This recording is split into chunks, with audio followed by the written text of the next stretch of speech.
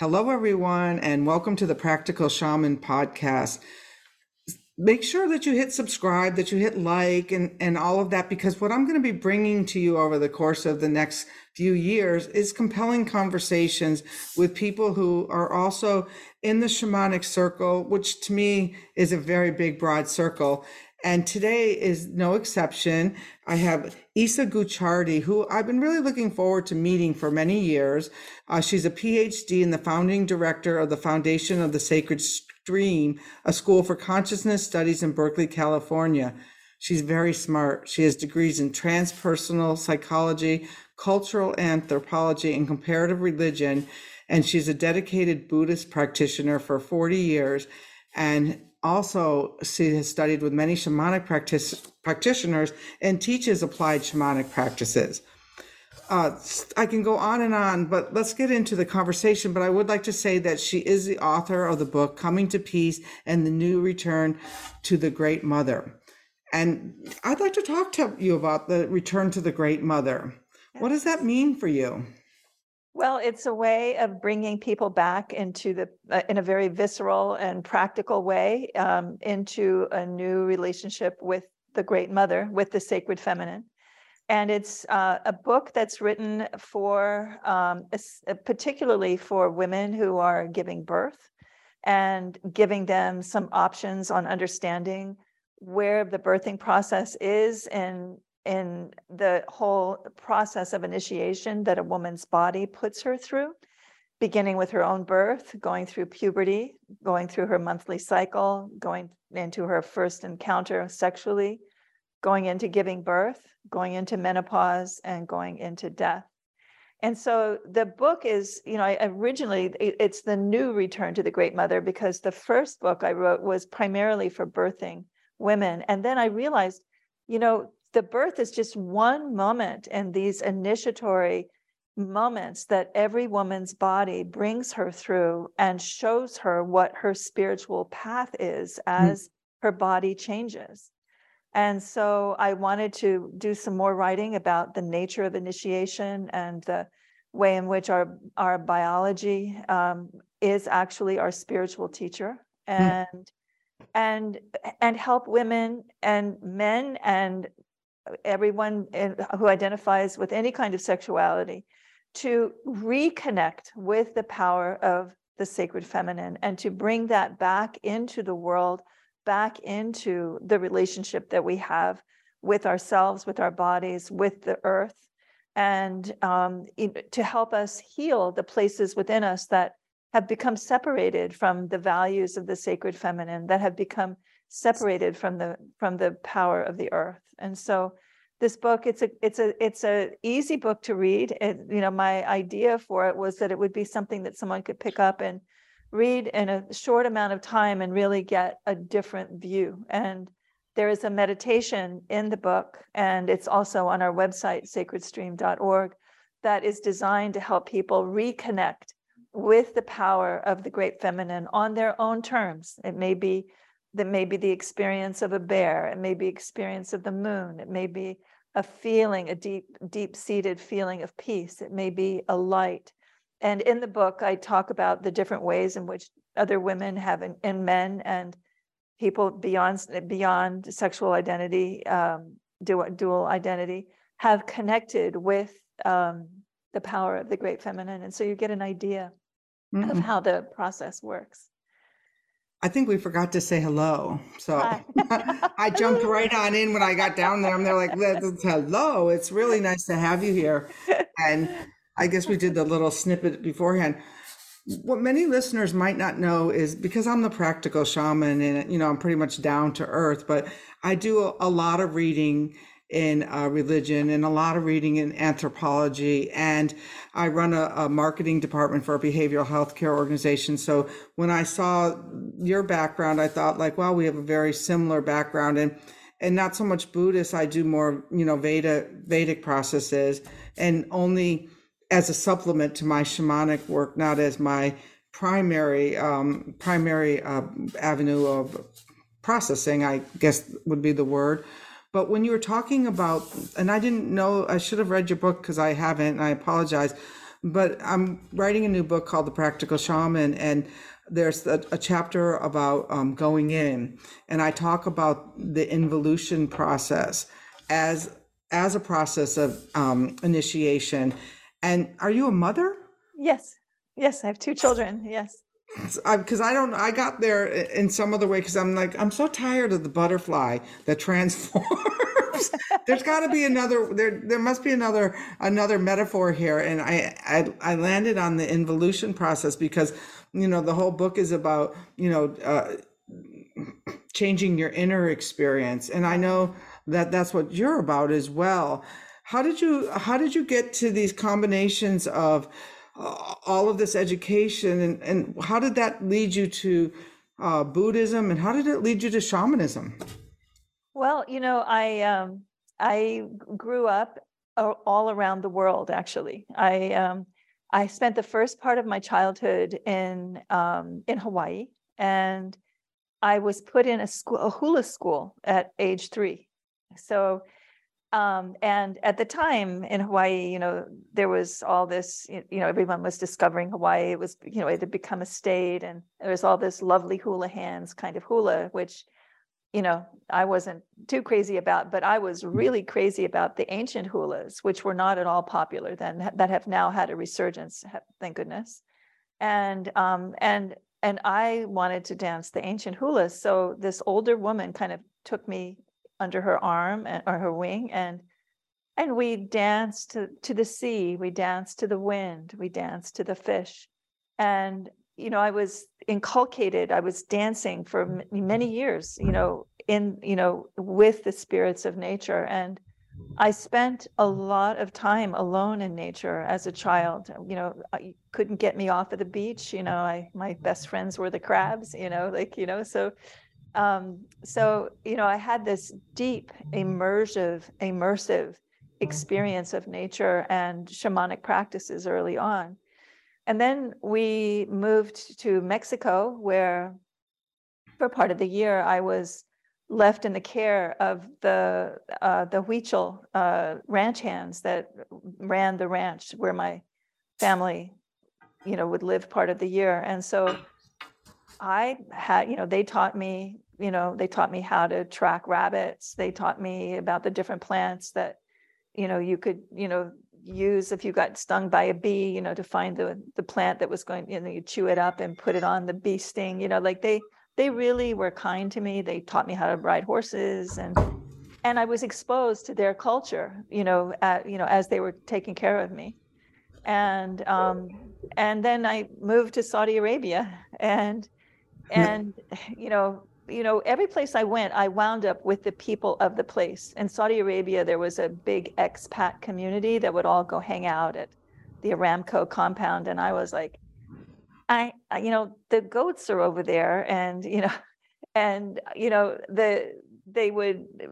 was really kind of surreal. It was in the 60s, and it was very surreal. And in the desert, you would have these compounds that had, there was very little in the desert. There was Riyadh. Now, when I look at Riyadh, I can't believe this is Riyadh, because there was one paved road between the airport and downtown. When downtown was the souks, it was the bazaars. There was nothing there. And so we were on that road, and goodness knows whose idea it was to grow grass in the middle of the desert. But we were growing grass in the garden, and they would come and cut it, and they would dump the grass over the side of the wall. And the Bedouins, who were, had lived there forever, would come and bring their goats and give them the grass. And so I'm like, hi, I like your goats, and they were kids my age, they were young boys and girls. And so I got to know them, and I was intrigued with their way of life, and they had all these amazing incense that they would burn, and they would take me to their tents. And, so I had this whole inculcation of, other experience. And, I think within that, there was the experience of other ways of knowing and other ways of being. And And so I started studying cultural anthropology, trying to find a culture that reflected the power of nature that I had found so much solace in, and that I had a big question that I write about in my book, Coming to Peace. How do we bring the peace of nature, the quietude of nature, the harmony of nature into human experience? And so I was trying to find, has there a culture that has done that? And I came up with a few, but I wasn't quite satisfied. So I thought maybe it's a religion. So I started studying religion.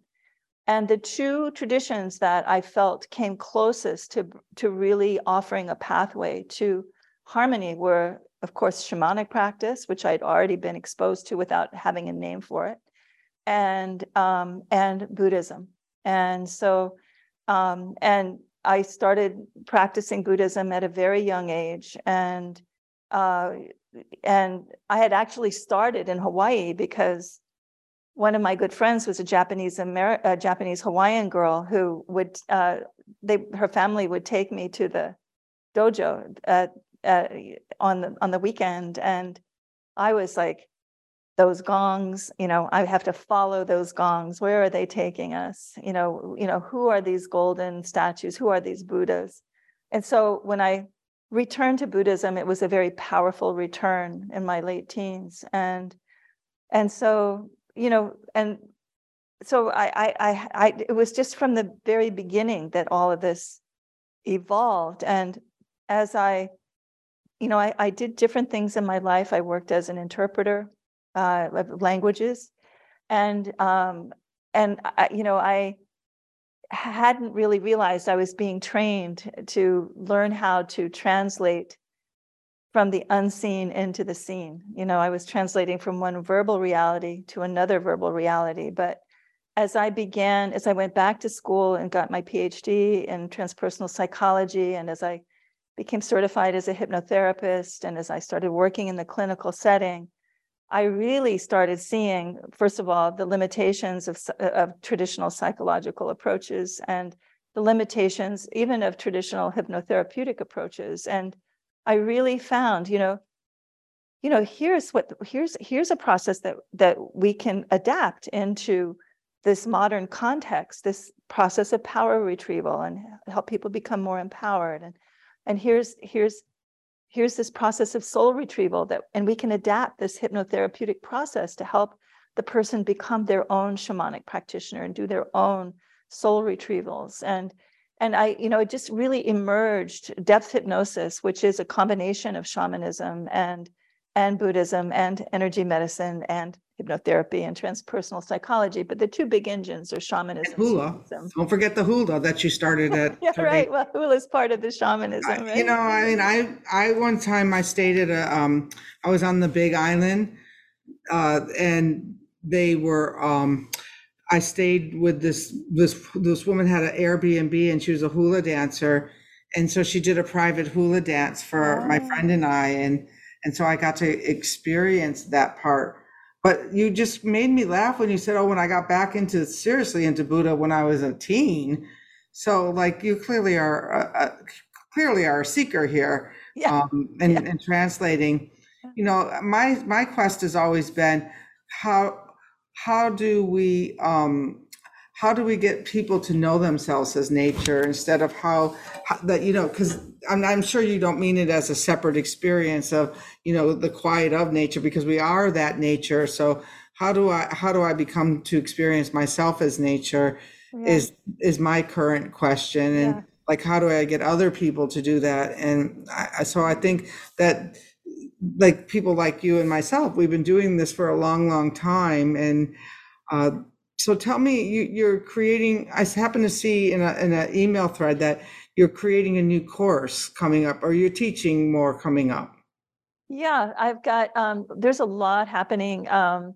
Actually, one of the courses that's coming up is not totally new, but it's an important class that might be of interest to your audience. It's a class on coming to peace, which is a process of conflict resolution that draws from both Buddhist and shamanic traditions in terms of helping people create a container to be able to approach conflict and resolve conflict in a very straightforward way. And that class is coming up in May.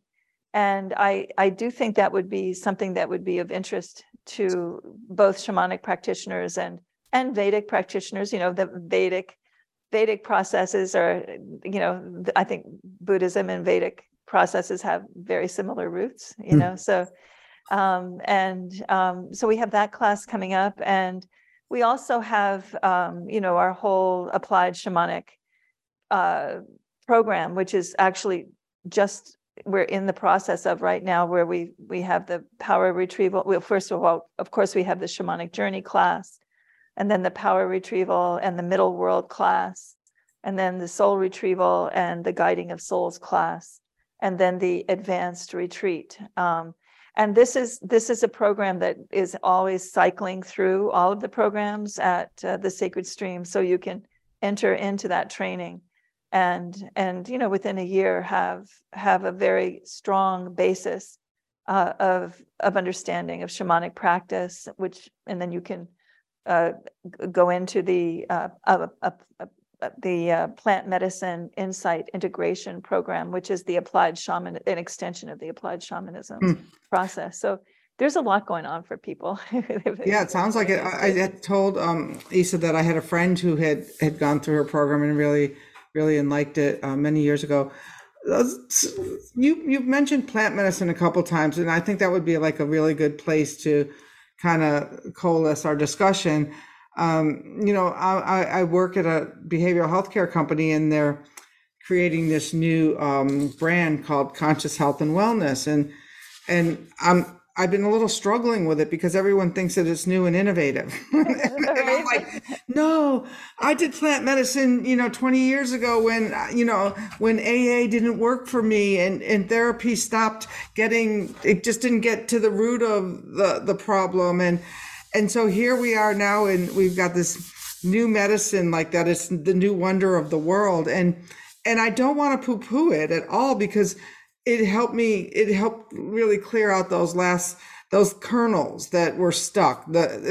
One time I envisioned like a salt lick being removed from the core of me. And so, but I'm a little concerned, and I want to ask your opinion about this, that we can't take this out of the settings, that, you know, set and settings, I guess is the psychological word, or something about that. And I want to make sure that, and maybe this is foolish, maybe we opened up the cave for this, you know, 25 years ago for other people, but how can we be helpful as wisdom keepers to help as this becomes, you know, mainstream Budweiser? Well, I think that most important thing is, I think you're right in terms of context. I mean, I don't think you have to do plant medicines in the jungle. I mean, it doesn't have to be that kind of context, but you do have to understand the context out of which plant medicine has arisen.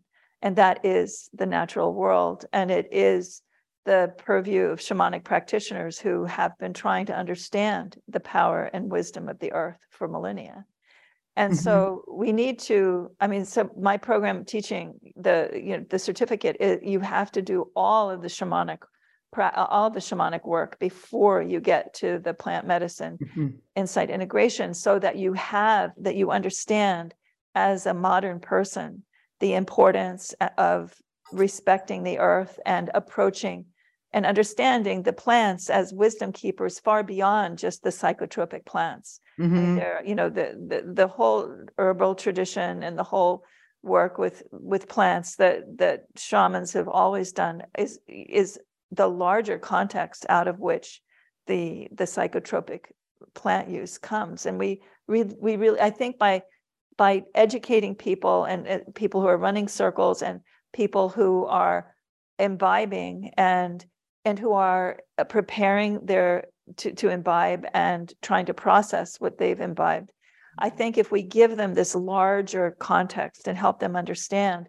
the intelligence that is part of, or is basically running the show, actually, And if we help them understand how important it is to approach that intelligence with humility and with respect. Mm-hmm. And I think we can bring it into the modern context in that way without being a culture vulture, without going into that consumer, like consumption, weekend warrior, let's do it, dude, kind of thing. It's, like, I think we can create an alternative way of being with the plants and understanding the larger context, respecting the larger context out of which it comes, and then really seeking guidance from the plants, trying to understand ourselves. You said you had that experience of having that those places that were stuck, that after all the work that you have done,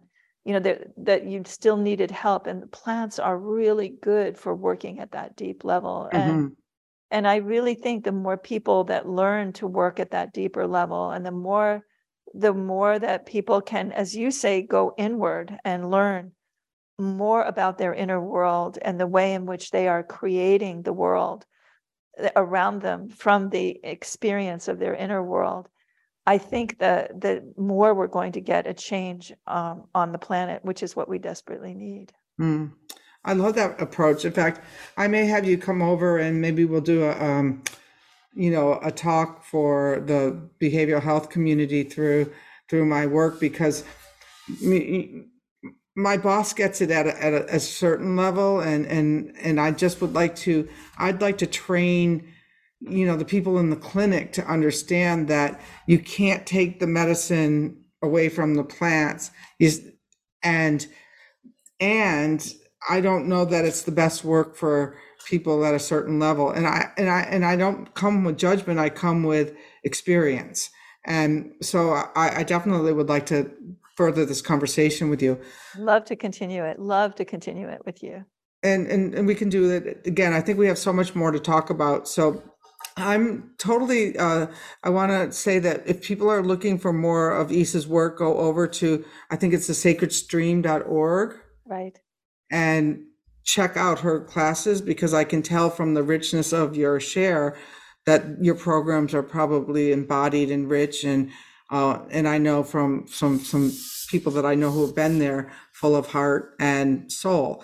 And to me, that's what people need right now at this time in history. Yes. We don't need more information. We need heart and soul, and we need to be able to integrate that. And somebody who thinks that she jumped back into Buddhism at 17 and clearly is put a few times around the sun, has that kind of depth and wisdom to share. So thank you. Yeah. Oh, thank you. And thank you for your work in the world. It's such a pleasure to get the opportunity to speak with you. I so appreciate your work and all that you do. So thank you. Thank you for inviting me. Oh, you're very welcome. And for those of you who are going to be listening because of Isa, you can go over to my website, thepracticalshaman.com. And right now, I just released Winds of Spirit on audio. And, there hasn't been enough men in the movement in a while. And the Winds wanted a man to read it. So this beautiful soul has read the book, and he took hours upon hours to learn all the different cultures and the pronunciations, and did a masterful job. In fact, I interviewed him on the Practical Shaman podcast. So check that out as well. Hit subscribe, go over and check out Isa's website, and have a blessed day.